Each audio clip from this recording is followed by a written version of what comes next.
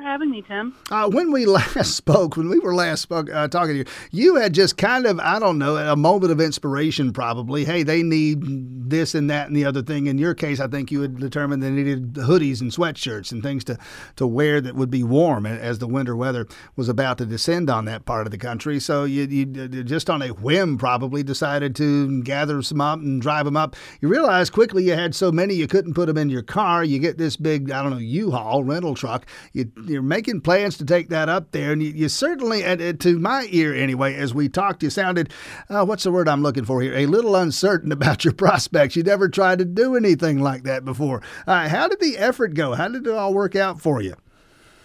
Well, I'll tell you what, the good people of Athens came through. I was literally overwhelmed. No understatement there.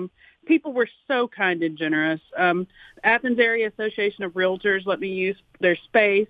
The Chamber helped collect stuff. Millage Avenue Baptist Church, Southern Brewing Company, Terrapin. The Athens Area Humane Society gave me literally over a ton of pet food. It was just amazing. And then there were tons of volunteers that came out to help me sort and pack. I felt like a gajillion loads of laundry that week trying to make sure everything was clean and ready to go. And it was just amazing the way the community came together. I couldn't be more proud of the folks in Athens. Okay, so you go up right before Christmas, couple of 3 days before Christmas. You get there, and it's the matter of then distributing all that stuff. What was that like? It was also overwhelming. The community has been totally devastated, as Mayor Annan was saying in the interview that you played.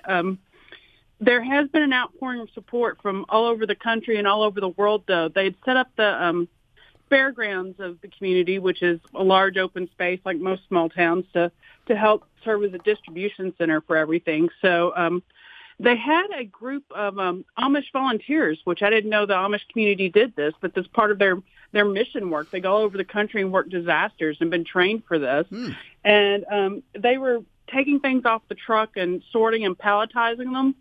I thought it was just amazing to watch that process. But the need's overwhelming, and it's going to last for months, if not years in the future. So the people back home are trying to plan for that and make sure they store things properly and get things sorted so they can pull things out of reserves as needed. Well, let's talk about that for a minute. Catherine Lukovsky, again, from Mayfield, Kentucky, and this trip, you spent about a week up there. And first of all, and we mentioned this the last time we spoke, from your perspective, your loved ones, your near and dear folks are all okay in terms of their health and their safety, maybe some damage. I don't know, you can tell me, but everybody that you know about survived. Sadly, many others did not. But the state of the community itself, the media have moved on, and that's actually probably for the good. You folks who are from there can get about the business of rebuilding.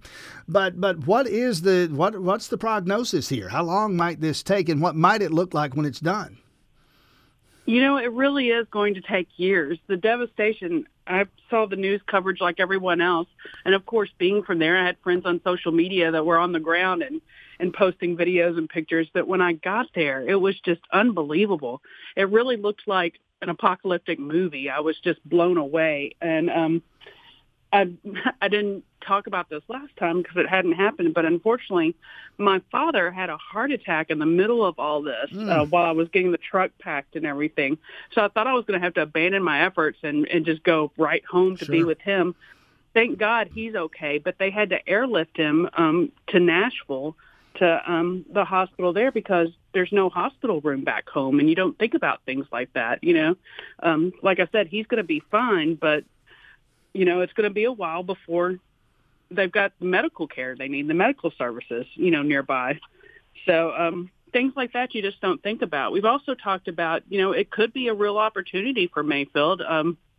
As I mentioned in our last interview, my father was saying it's going to look like the surface of the moon when they get it cleared up. But it could be a real opportunity to build a model city.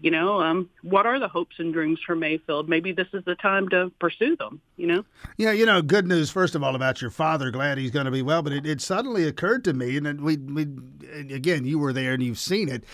There's a pandemic still going on, and COVID would have been an issue if there had never been this particular set of tornadoes. COVID would have been an issue there anyway. Add to that, obviously, this massive disaster. And one wonders how hospitals and healthcare providers and first responders, how in the world they're coping in a situation like this.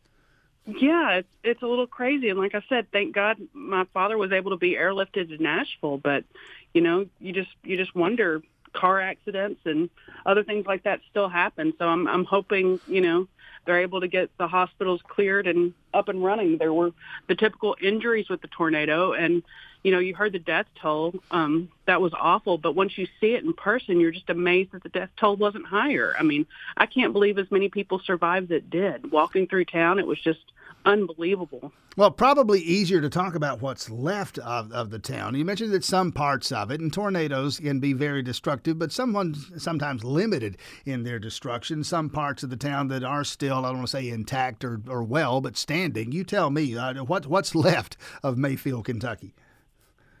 Unfortunately, not much. The outer parts of Mayfield, I mean, once again, it's a small town, so I wouldn't necessarily call it the suburbs, but outside of the downtown, your typical strip mall stuff like the Walmart, the Lowe's, the Applebee's, it survived. But, your traditional downtown businesses and the businesses that have been in the community for 100 years are destroyed, and that's really sad. We lost a lot of what makes Mayfield unique physically.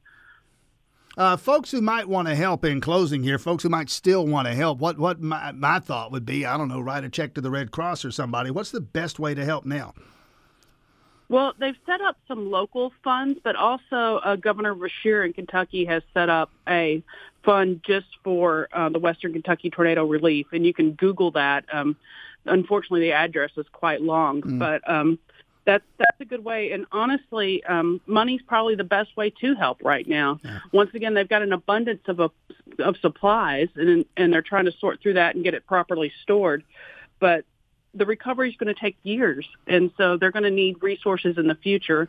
And people move on. So I'm hoping they can get everything stored and processed and put in place to help sustain them through the years of recovery it's going to take. But once again, Tim, I can't say thank you enough for the support of the Athens community. People were so kind and generous, and it really was heartwarming.